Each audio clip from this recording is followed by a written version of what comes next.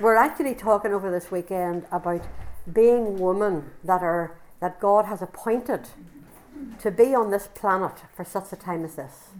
And that God wants us to be women. Number one, last night we saw, he wants us to be women who can get breakthrough. Women who are not just running with the enemy's running off with and our lives are a mess. God intends us by the power of his Holy Spirit to get breakthrough in our lives. And I don't know if you've been doing the wee sheets that you get afterwards, but if you could take a bit of time even after this weekend to go through those and just really be honest before God. So as well as that, if we're going to be the woman that God has called us to be, we're going to need boundaries. And we've talked about how the enemy tries to bring boundaries to confine us. But God means boundaries to bless us. God means boundaries that in due time he can extend as he sees us growing. And he wants us to enlarge where we are because he has so much. And really it's up to us. You know, if we keep obeying him and listening to him, he can keep extending them. And we can end up, and the more he extends your borders, the happier and the more at peace you are. And we saw that Rahab ended up marrying a man whose name actually means peace, Salmon. And so she had a husband whose name meant peace, and she was given peace because she came to know God. And so that's what he intends for us. But another sense of boundaries is, I want to read this quote to you because I have a sense that there's some of you who don't know how to have healthy boundaries in terms of letting, how the enemy uses other people and situations as well. And I wanted to read this to you. It is neither emotionally healthy nor moral to live without boundaries. When we do that, we push ourselves too hard and exhaust ourselves. We allow wrong behaviour to continue and we enable people to act selfishly by becoming a cover for their actions. When people join Al-Anon, you know that organisation for Alcoholics Anonymous, one of the first things that they are told is you can only change yourself and you must not take the responsibility for changing another person, no matter how close they are. But rather you need to let them reap the consequences of their actions, or they won't have the impulse or the impetus to change. Al-Anon gets it. And the writer of this, it was an anonymous thing, said Al-Anon started off with a Christian founder. They get it. Because why is it that Christians think that being a pushover with wrong behaviour is Christ-like? Because it isn't. And so God wants us to know how to use those godly boundaries, because people will try to push in and try to overstep, and the enemy will use that.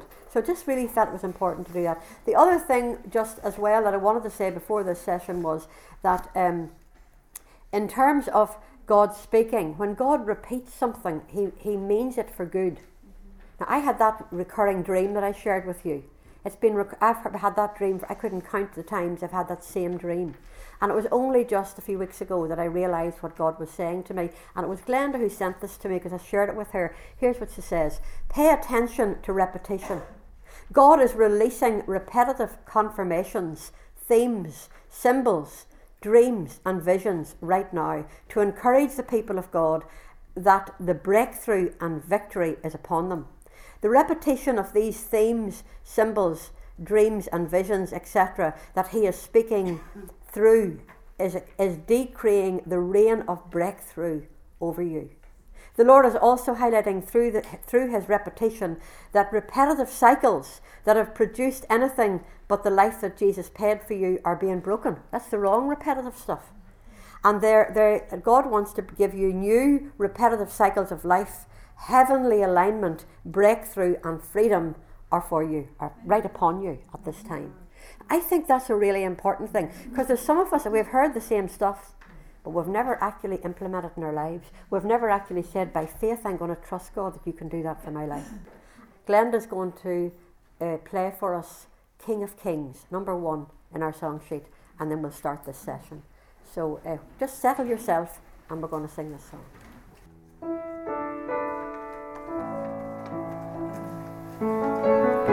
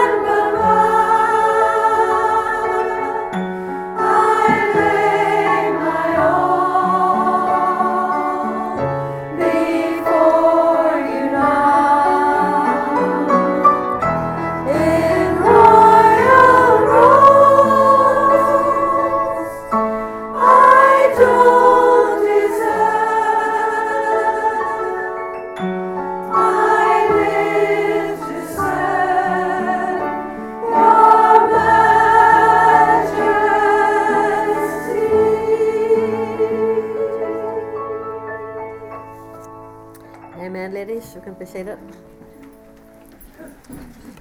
So, we're moving on from breakthrough and godly boundaries. We're going through now to God brought destiny to our First Lady, to Tamar, through her breakthrough. He brought destiny to Rahab, the harlot, who became the hero. He brought destiny to her. She had a son called Boaz and married a man called Peace. And God brought her into his family, into his earthly family. And now we're going to look at our third lady. She's called Ruth. We read her story in the little book of Ruth. I'm aware that a lot of people will know this story, but I'm also aware that some people mightn't. So the Lord will need to help me to get through this story because there's a lot of twists and turns and we've got a very limited time. So I'll have to try and give a few broad strokes here and there that you will be able to follow. And really this is about destiny out of a place of mourning. And whereas the other two got breakthrough and boundaries, godly boundaries with God's people, Ruth got beauty out of ashes because she went through this deep, deep mourning and because she made some right choices in her life. So I'm going to read a few verses just to sort of give the people who maybe don't know the story so well, give you a background. Let's read from Ruth chapter 1. It says, "In the days when the judges ruled in Israel, a severe famine came upon the land. So a man from Bethlehem in Judah left his home and went to live in the country of Moab, taking his wife and 2 sons with him. The man's name was Elimelech and his wife was Naomi, and their 2 sons, Mahlon and Chilion. They were Ephrathites from Bethlehem in the land of Judah." Remember Judah from our first story? Judah's name means praise. "And when they reached Moab, they settled there. Then Elimelech died, and Naomi was left with her 2 sons. The 2 sons had married Moabite women. They married Moabite women. One married a woman called Orpah, and the other a woman called Ruth. But about 10 years later, both Mahlon and Chilion died, and this left Naomi alone with her 2 sons, without her 2 sons or her husband." So get the picture. Naomi, whose name means sweetness, means beauty, pleasure, delight, even joy. This woman her husband had made a decision to leave God's place, Bethlehem, which is where God's people were, and go down into a place called Moab. Moab was a place where they practiced child sacrifice. They worshipped the pagan god called Shemos, and they lived amongst these pagan people because her husband had made a decision to take his family away from God's people.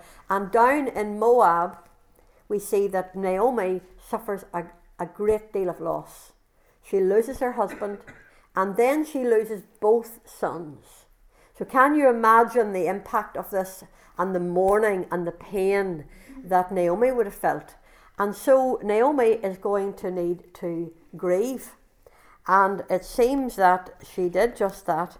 And it says in verse 6, we don't know how much later this was, it says, "Then Naomi heard in Moab that the Lord had blessed his people in Judah by giving them good crops again. So Naomi and her daughters-in-law got ready to leave Moab to return to her homeland. With her 2 daughters-in-law, she set out from the place where she had been living, and they took the road that would have led them back to Judah. But on the way, Naomi said to her 2 daughters-in-law, 'Go back to your mother's homes, and may the Lord reward you for your kindness to your husbands and to me, and may the Lord bless you with the security of another marriage.' Then she kissed them goodbye, and they all broke down and wept." I want to give you the picture. One day, it seems, Naomi heard news that God was blessing back in her hometown, and she made a decision. She made a decision that she was going to get up and she was going to go back to where she came from. She was going to go back to where she belonged. You know, I believe that at a time of mourning, that it's good not to make any decisions whenever we're hit with a great loss. I think everybody would give that advice. Don't make any major decisions. But you know, when you're going through healthy mourning with God, there comes a time where God says your mourning you need to move on now. There comes a time to arise and to move on. And it seems that something happened to Naomi. I've no doubt that God was prompting her, that she was going to get up and she was going to move back. She she was going to make a move. And can you get the picture? She and these two daughter-in-laws are now heading out the Bethlehem road, and they have a long journey back. I read somewhere it was about 60 miles. Well, 60 miles is not much when you're driving a car, but when you're walking it's quite a distance. So they're going to make this long journey back on foot. And can you see them standing now outside of where they were living, on the road to Bethlehem? And Naomi says to these two girls, I'm going to release you girls. I want you to go back home. You okay? I want you to go back home. I want you to go back to your family homes. Go back to your mum and your dad. Don't expect to come with me. I don't expect you to come with me, Naomi was saying.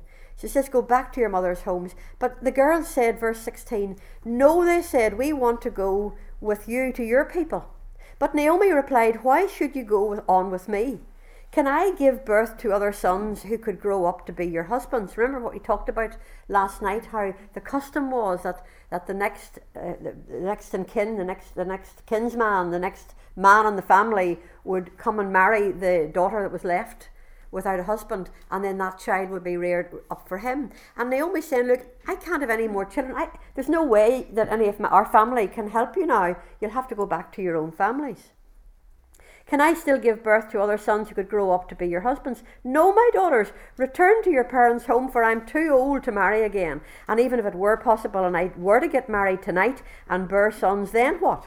Would you wait for them to grow up and refuse to marry someone else? No, of course not, my daughters. Things are far more bitter for me than for you, because the Lord himself has raised his fist against me.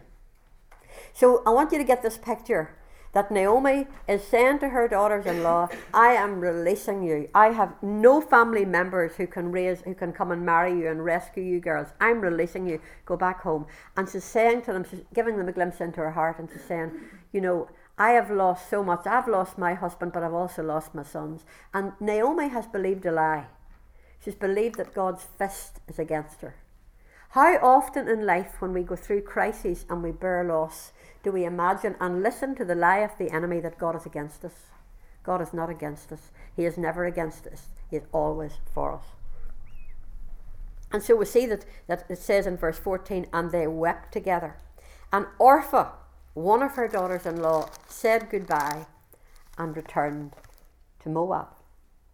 But, it says, Ruth, verse 16, but Ruth replied to Naomi, don't ask me to leave you and turn back. Wherever you go, I will go. Wherever you live, I will live. Your people will be my people, and your God will be my God.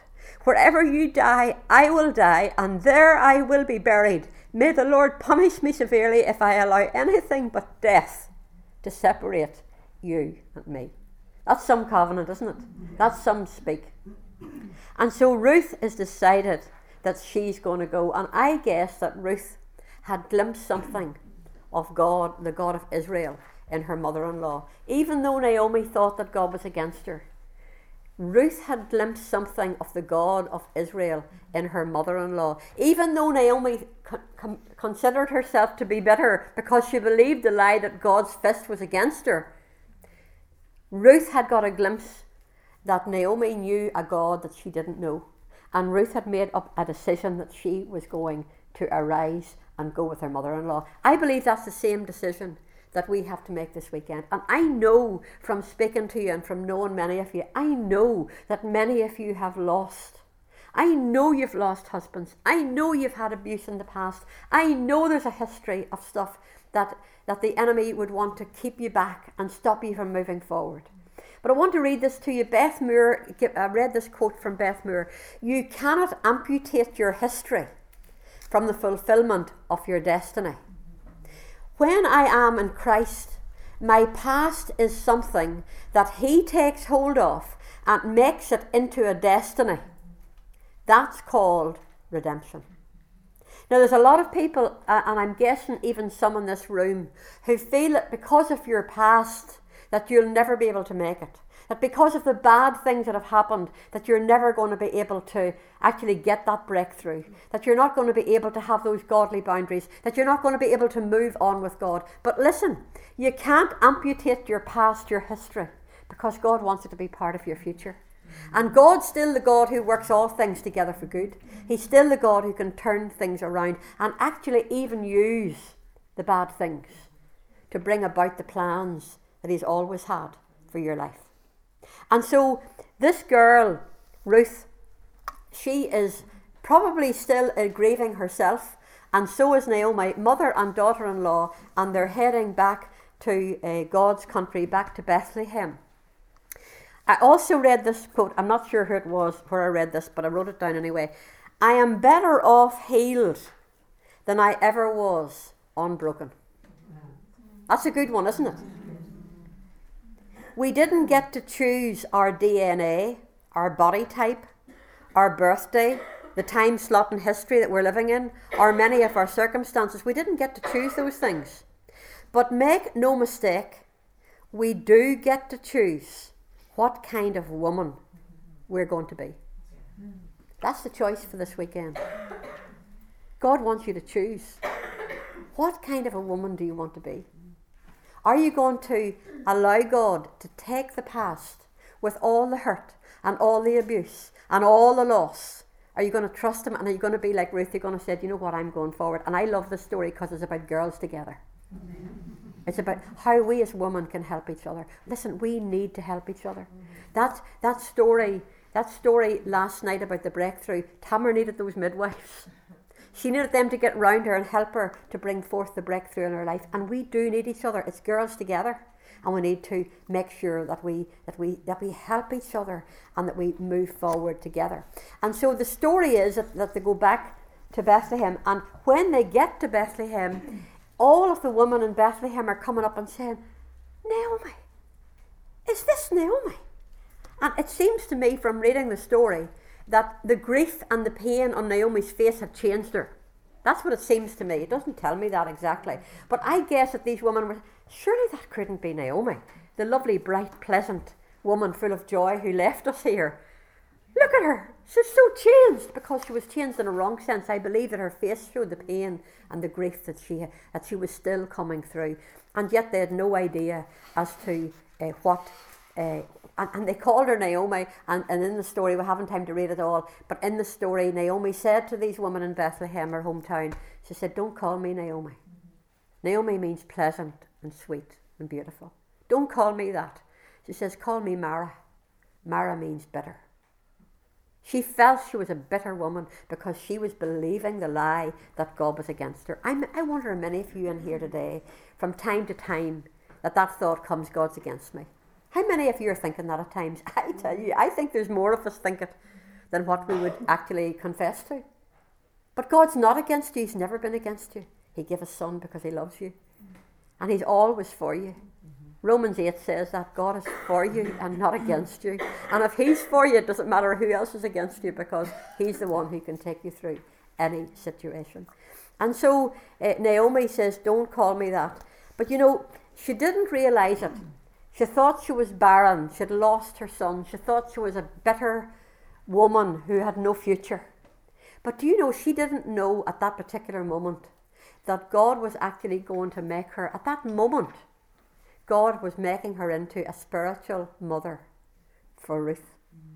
You see, when you think that there's no future and God, everything's gone, God's still got something up His sleeve. And do you know what I love about this? The times that we feel that we're so lost and so far away from everything, usually God, whenever He's bringing us back to Himself, He usually brings somebody else with us. Did you ever notice that? In your brokenness, so often God leads you to somebody else that's broken.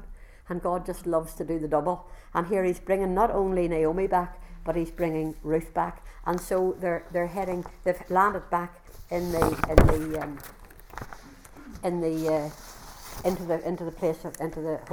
hometown of Bethlehem. I think it's very interesting that Naomi spoke out and said, the hand of the Lord is against me, His fist is against me. Because do you know what? She was speaking a lie, but you know what? She was speaking what she felt. She was speaking it out. And you see, half the time we feel like that, but we don't actually voice it. And because we don't voice it, the enemy can play havoc in our lives. And that's why I actually think I believe the Lord allowed her and wanted her to speak it out. God wants you to speak out all your fears. He wants you to get it out there. That's why we have prayer ministry, because you bring it into the light. And when she spoke this out, she was bringing her secret fear that God's fist was against her. And she was speaking it out. And sometimes we hold those secret fears. And listen, I wrote this down so I wouldn't forget it. Hidden fear can cripple us so that we are ineffective for God. There's no fear in love. When we know how much God loves us, we aren't going to be women who are fearful. God wants us set free. God has not given you a spirit of fear. I thought it was interesting that C.S. Lewis, I don't know where I wrote this somewhere, but he says that, here it is here. Here's what he said, because remember he suffered a lot of bereavement. He said, "No one ever told me that grief felt so like fear. No one ever told me that grief felt so like fear."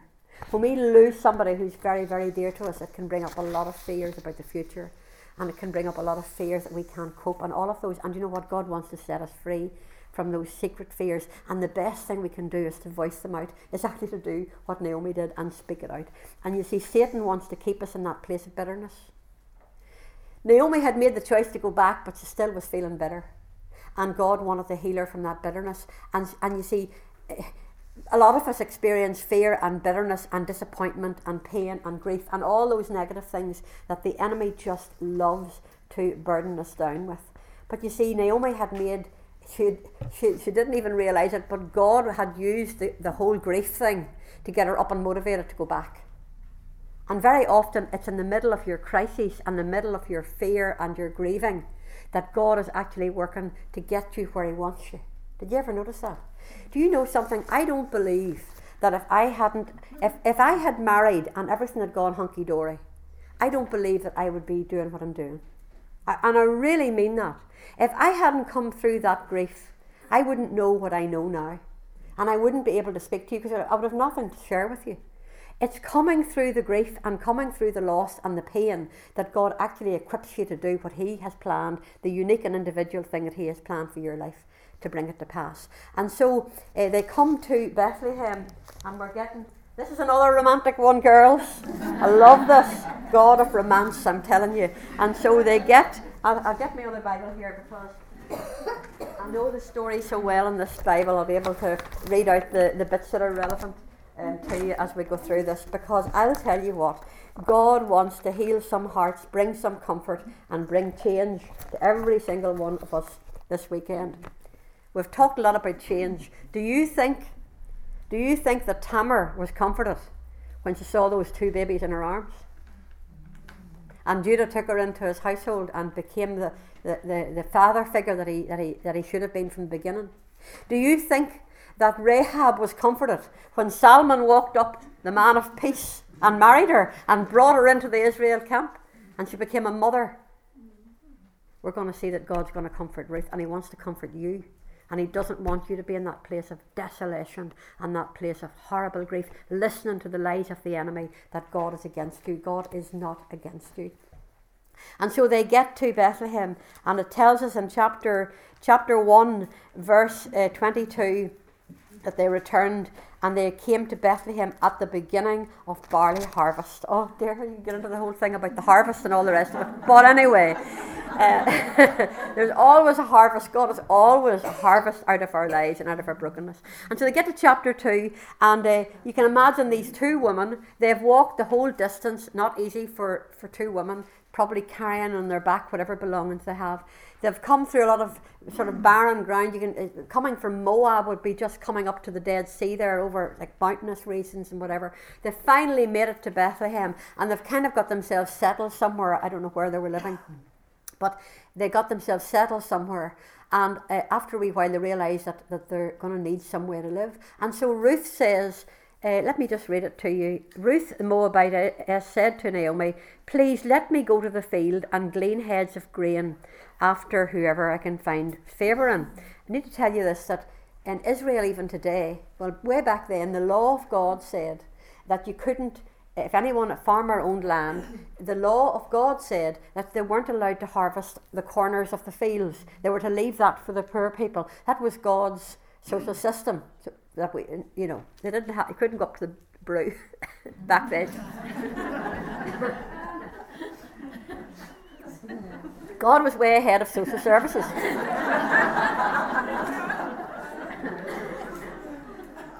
And so Ruth realises that this is the law, and she realises that if she can go and find a field somewhere, that she can actually get some grain and bring it and they can eat. And so it tells us that Naomi told her to go. She said, "Go, my daughter." And then she left and went and gleaned, verse 3 of chapter 2. Then she went and gleaned in the field after the reapers, and she happened, inverted commas, she happened to come to the part of the field belonging to Boaz. Look over there, girls. Boaz. Now, it says he was of the family of Elimelech. So he was part of her family tree, right? Remember how a member from the family tree were meant to come and marry and raise a seed and bring forth an heir for the dead husband. Now behold, Boaz came from Bethlehem and said to the reapers, "The Lord be with you." And they answered, "The Lord bless you." Can you just imagine that? This is some boss to work for. He arrives into and the first thing he says to the reapers is, "The Lord bless you, the Lord be with you." And they're repeating it back. This is a man who had a good relationship with his workers. Would you agree? Yeah. And so it says, the servant that was in charge of the reapers answered, and so Boaz said to the servants, verse 5, who was in charge of the reapers, "Whose young woman is this?" Now I'll tell you, this boy had his eye. He spotted her. Now you need to know, and we'll find it out as we go a bit further, that Boaz was a lot older. I personally believe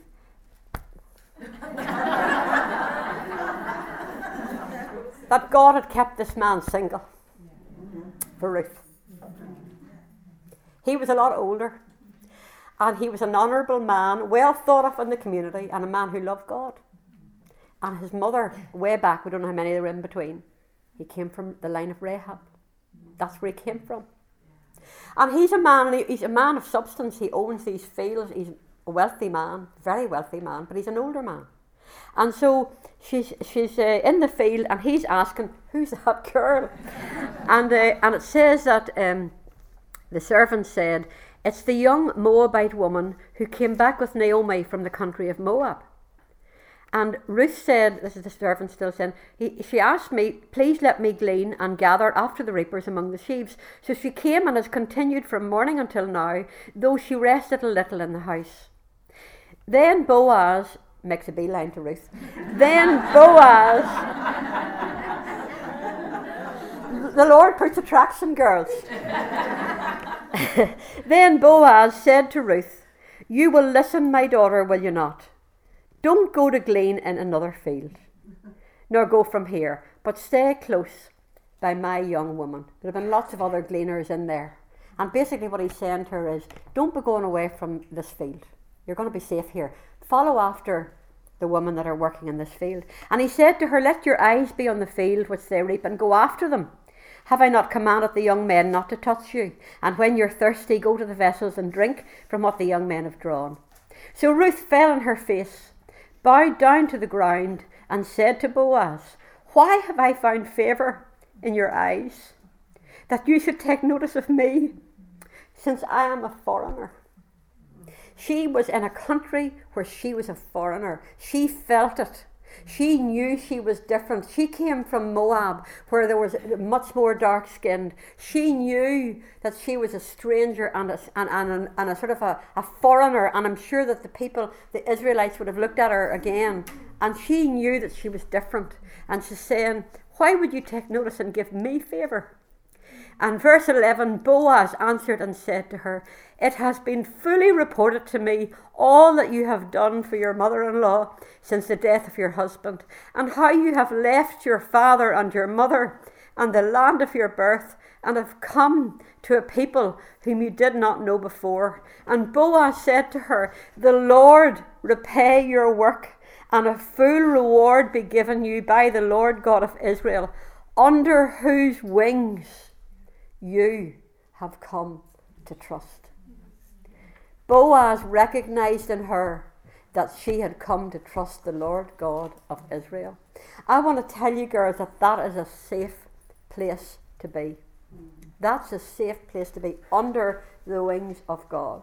Psalm 36 says, how precious is your loving kindness, O God.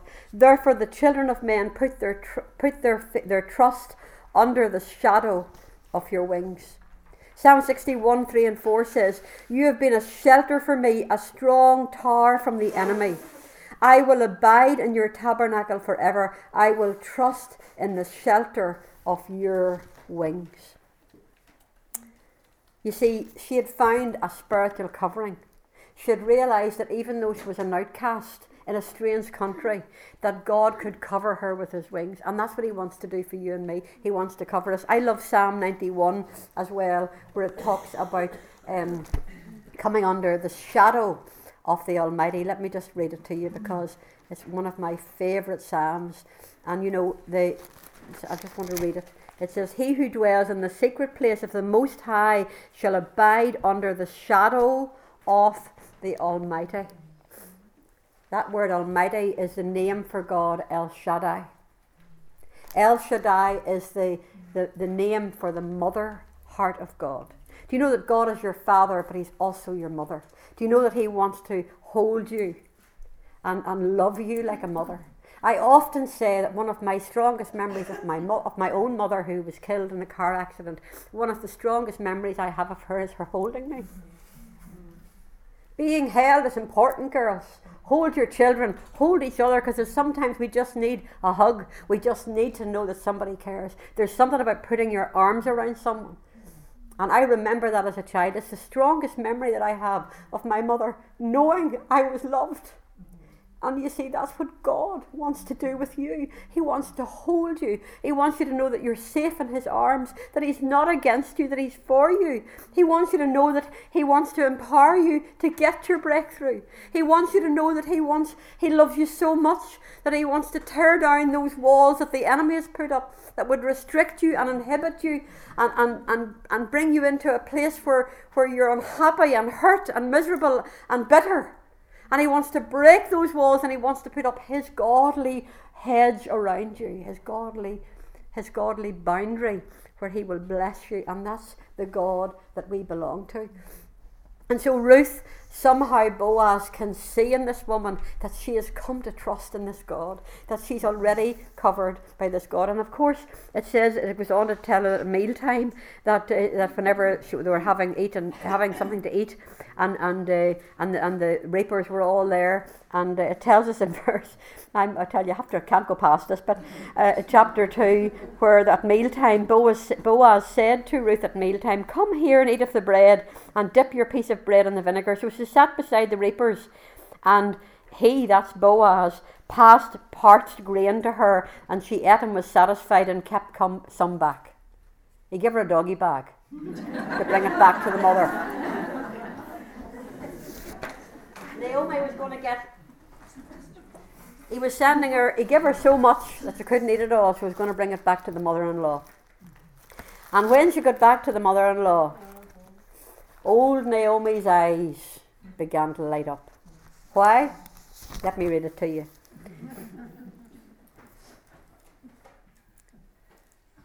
She took all that. Actually, not only did he give her extra, but he gave her more as well. He gave her a whole lot of barley to take home. She took it up, went into the city, and her mother-in-law saw what she had gleaned. So she brought it out and gave it to Naomi, what she had kept back, and after she'd been satisfied. Sorry, I can hardly read this. And her mother-in-law said to Ruth, "Where have you gleaned today? And where did you work? Blessed is the one who took notice of you." So she told her mother-in-law with whom she had worked, and said, "The man's name with whom I work today is Boaz." Then Naomi said to her daughter-in-law, "Blessed be he of the Lord, who has not forsaken his kindness to the living and the dead." And Naomi said to her, "This man is a relative of ours, one of our close relatives."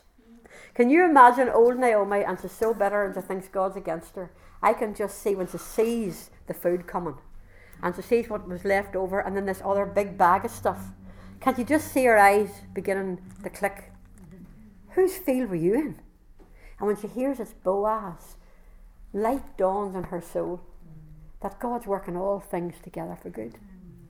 And so I see this as the changing point. You know, ladies, I believe that we need to be looking around us, because I think very often God has given us blessings. And we're so much locked into the fact that God's against us that we aren't even looking to see there's blessings there. There are blessings there. Naomi thought that God was against her. She never thought to think that he had given her a wonderful daughter-in-law. And you know, there are blessings in our lives that God has given to us, and we need to be thankful because he wants to give us so much more. And so it says that, in fact, I missed a very interesting wee bit because how could I have missed this? Boaz actually, I didn't find it, I'll tell you. Boaz actually told his reapers, tell you what you do, drop handfuls on purpose.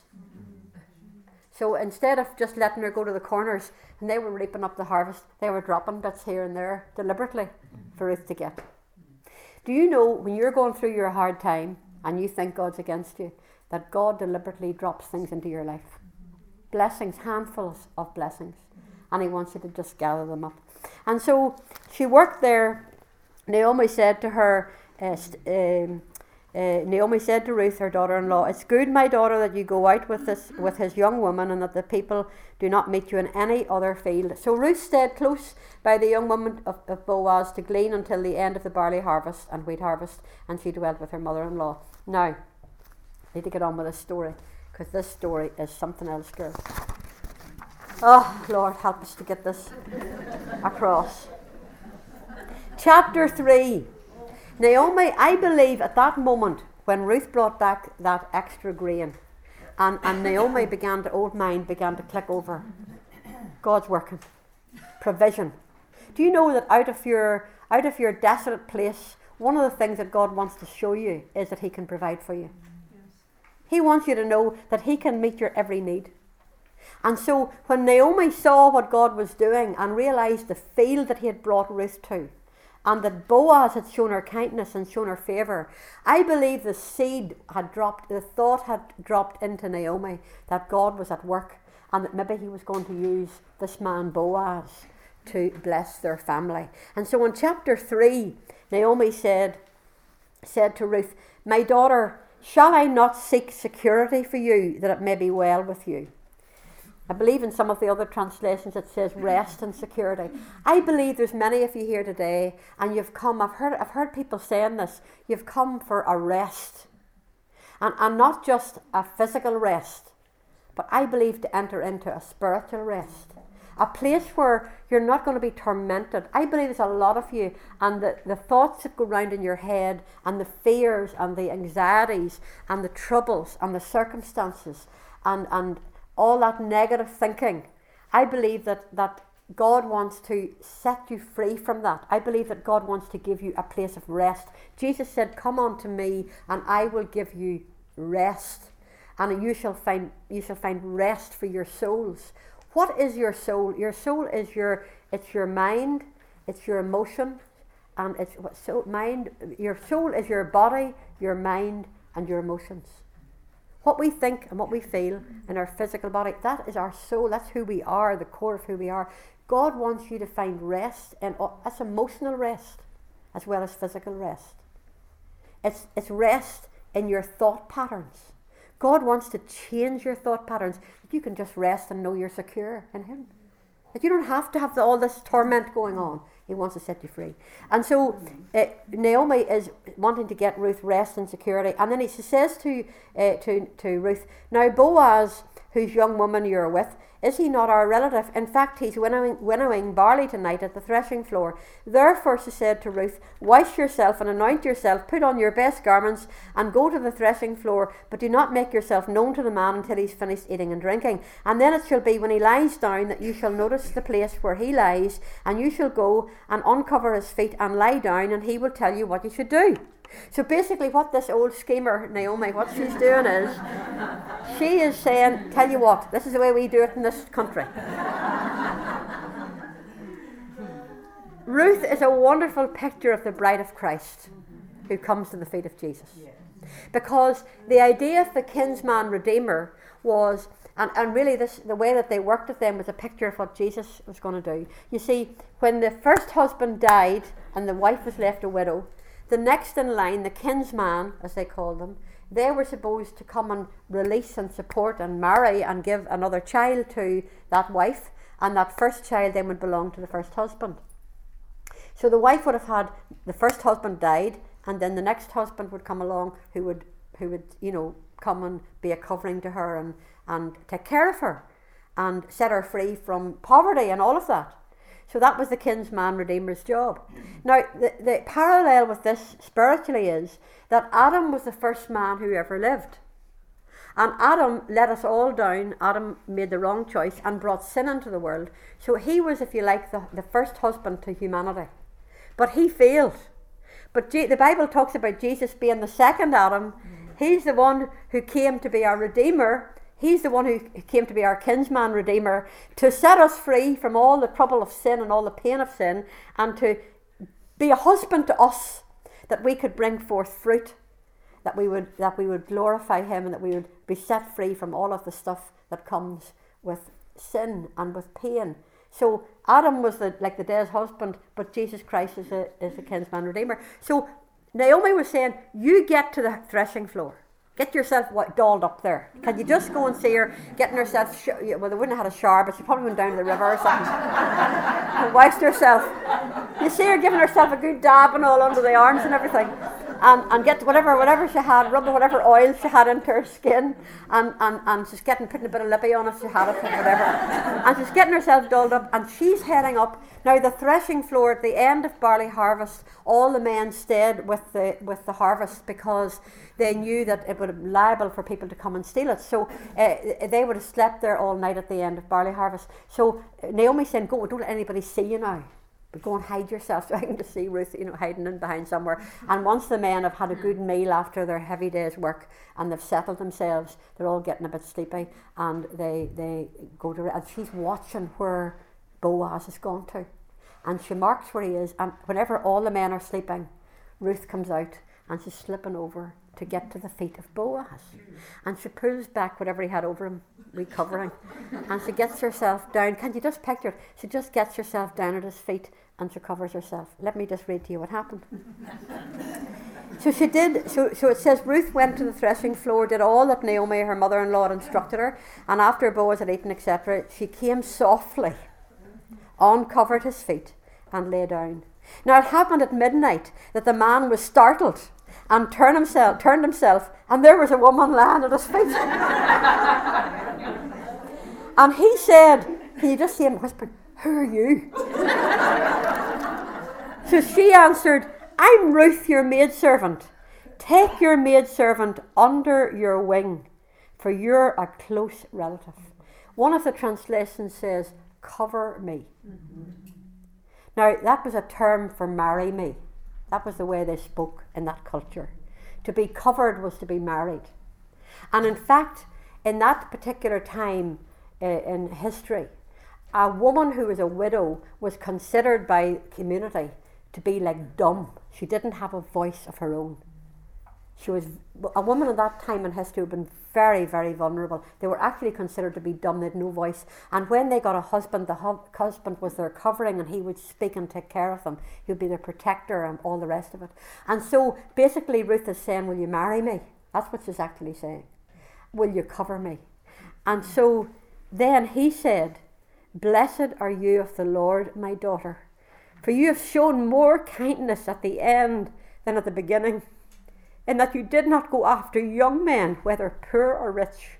And now, my daughter, do not fear. I will do for you all that you request.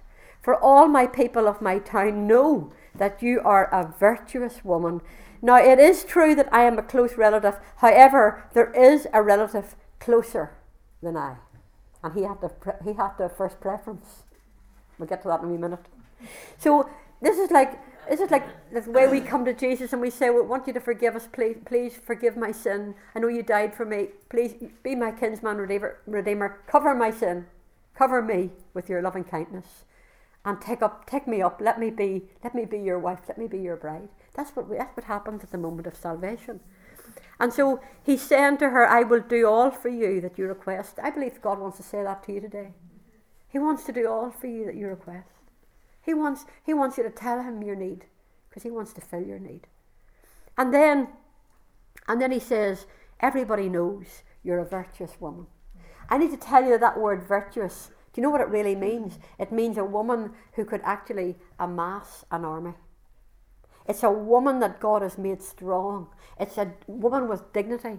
It's a woman who's a valiant woman who could be in an army. That's the kind of woman that he saw in Ruth. And I want to tell you that no matter how weak you feel this weekend, no matter in what a bad place you might feel you are, that God sees you as a virtuous woman. If you've trusted Jesus as your Saviour, if you've asked him to wash you from your sin and asked him to come in by the Holy Spirit, and I believe every one of you have done that, you are in God's eyes a virtuous woman. You are clean. You belong to God. You are marked by the blood of Jesus. You are redeemed, you are bought, you're redeemed, and you belong to God, and you're one, and he wants you to rise up to be who he made you to be, part of his army. He wants you to know who you are. And so basically he says, I will perform the duty of a close relative for you, but I'll have to check it out basically with this. So he gives her a big pile of stuff, grain again, off she goes, tells Naomi, oh, this is what he said to me, and Naomi said, okay, we've got to sit still, got to wait. And so in chapter 4, Boaz goes to the gate of the city in Bethlehem, the gates where they did all the business.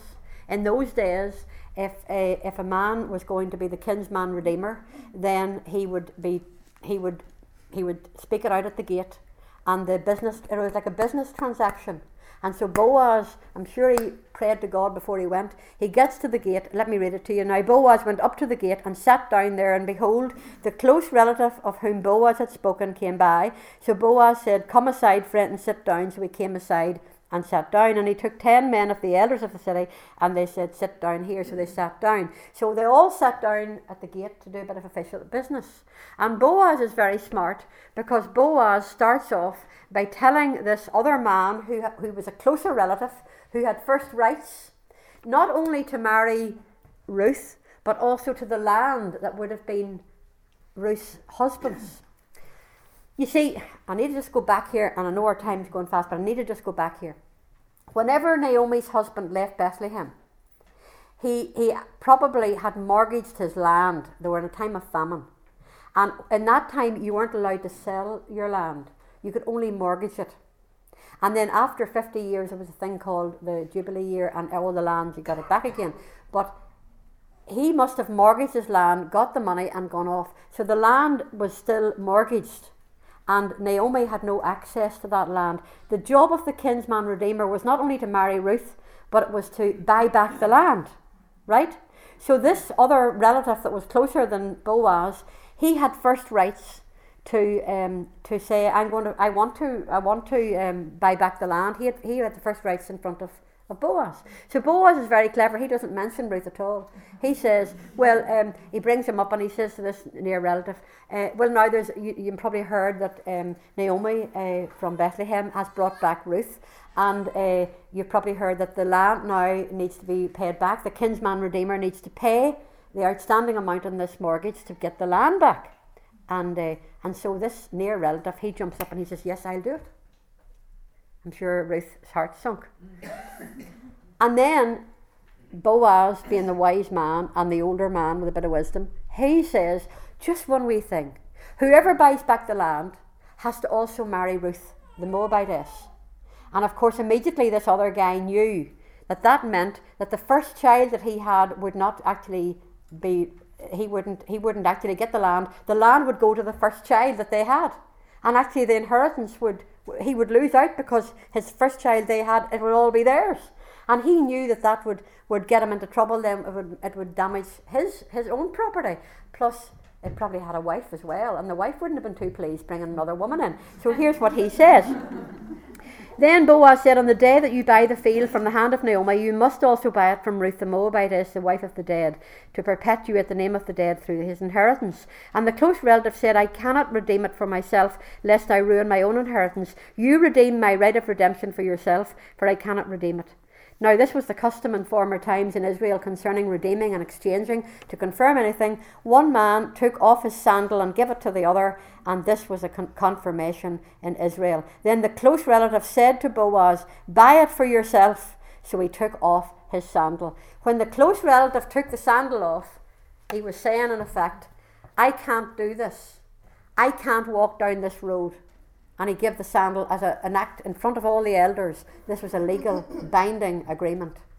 And that meant that Boaz was free to not only buy back the land, but marry Ruth. Amen. Praise the Lord. Can't you just see it? Now, I want to get to this bit about Ruth. And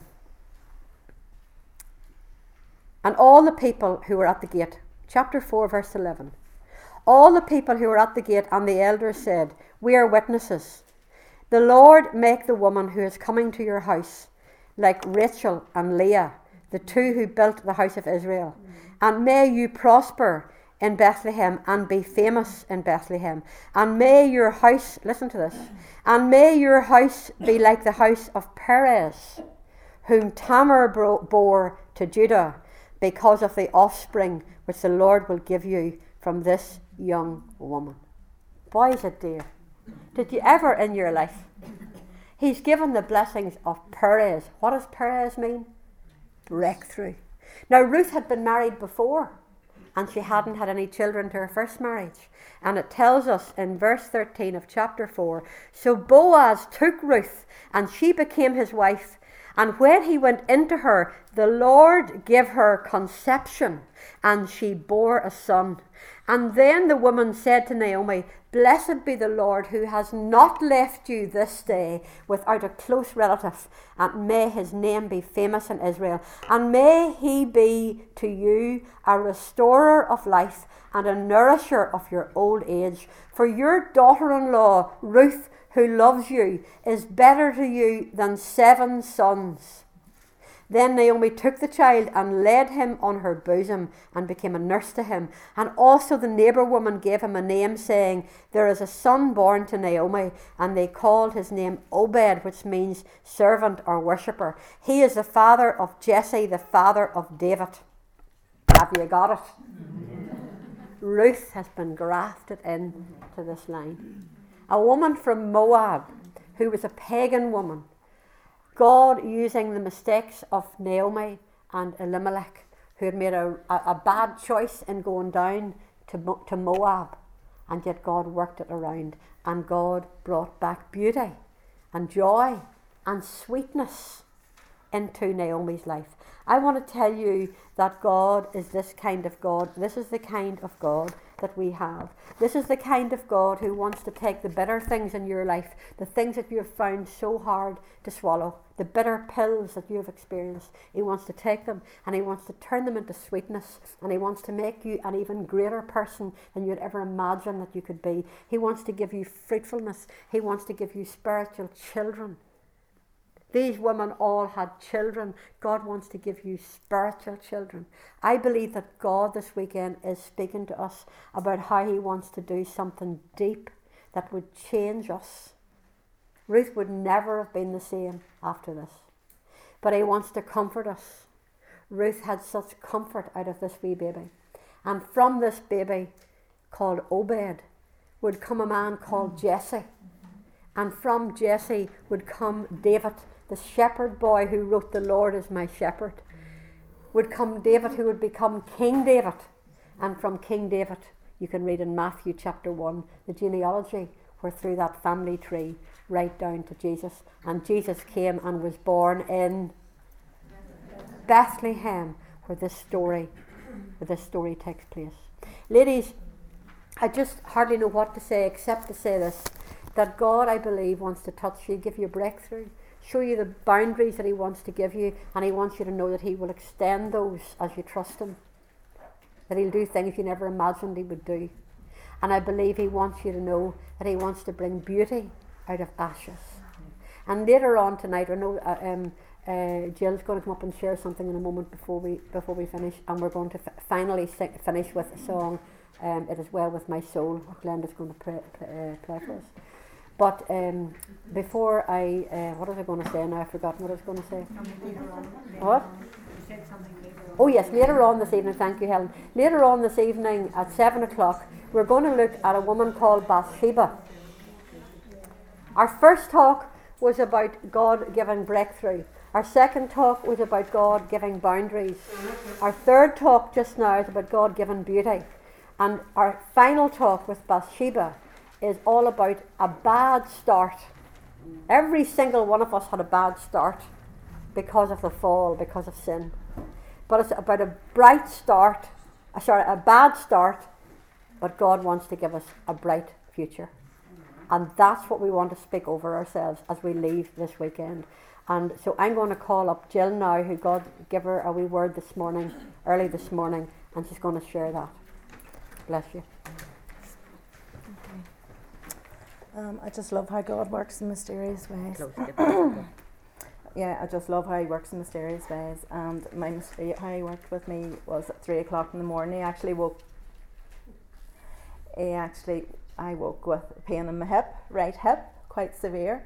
And I got up and got I'm not going to advertise, but I put Tiger Balm on.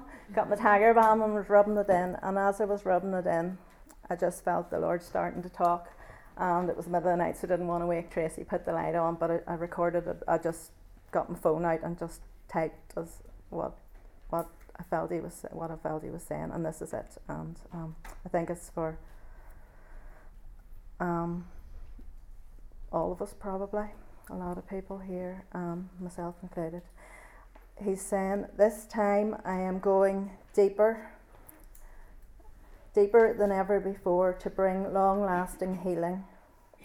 I'm going to pour in the oil of joy for mourning. I'm going to bring long-lasting healing and peace that will be forevermore. No longer will you struggle and have worries, but from this day forth you will have the spirit of joy instead of mourning. I am doing a deep thing. I am bringing beauty for ashes. This time I'm going to the root cause of your pain and I'm pulling it out. And at that point I had the picture that Maureen gave us last night of the midwife, the twins, and how one put its arm out and she tied the red cord round its wrist, and then it went back in, and that struggle, and then the other twin came out first. But in that struggle, he's seen all our struggles and he's saying, I have it, I have you. It's gone. Your pain has gone. I've taken it away. I've removed it. As far as the east is from the west, that's how far I'm removing your pain from you. And I thought to myself, well, Lord, that verse is about how you remove our sin. But no, that's how far I'm taking your pain from you. And I have thrown it into the depths of the sea, and depression is being removed, extracted, and I am bringing my radiating light where there has been much darkness. I'm setting captives free. I am exchanging your pain that has been radiating around your body, and I am giving you radiating joy that others will see, like a flashing lighthouse. The light in the midst of their darkness is going to draw them to Jesus also, and they are going to be healed and set free. I have extracted your pain. It has been removed, and never again will you be in misery. I have heard your cries, deep crying out to deep, and I am well pleased with you, my beautiful daughter. His smile is on you. He is beside you, and he is making all things new. He is restoring the years the locusts have eaten. And then there was a few randoms came in at the end there. I don't know, there's words here. I don't know if they're words for anybody or they mean anything to anybody, but there's a random selection of things here. And that maybe if I don't know what, I've never done this before. This has ever actually happened in this way to me before. I don't know if any of these things mean anything to anybody, then God's, I think, speaking deeply. There's a name Sandra, or it could be Sandra White, or it could be the surname White, I'm not sure. But there's Sandra, there's White, there's gold, diamond jewellery. There's girls. There's Francis, as in the boy's name. And the needy. There's the needy. There's something about being out of stock. I don't know what that's about. There's the name Paul Smith, or Paul Smith, or Paul and Smith. And God is doing a mighty thing. I've got Saturday night here and also tomorrow morning. But I want to tell you something else very peculiar, and this is God.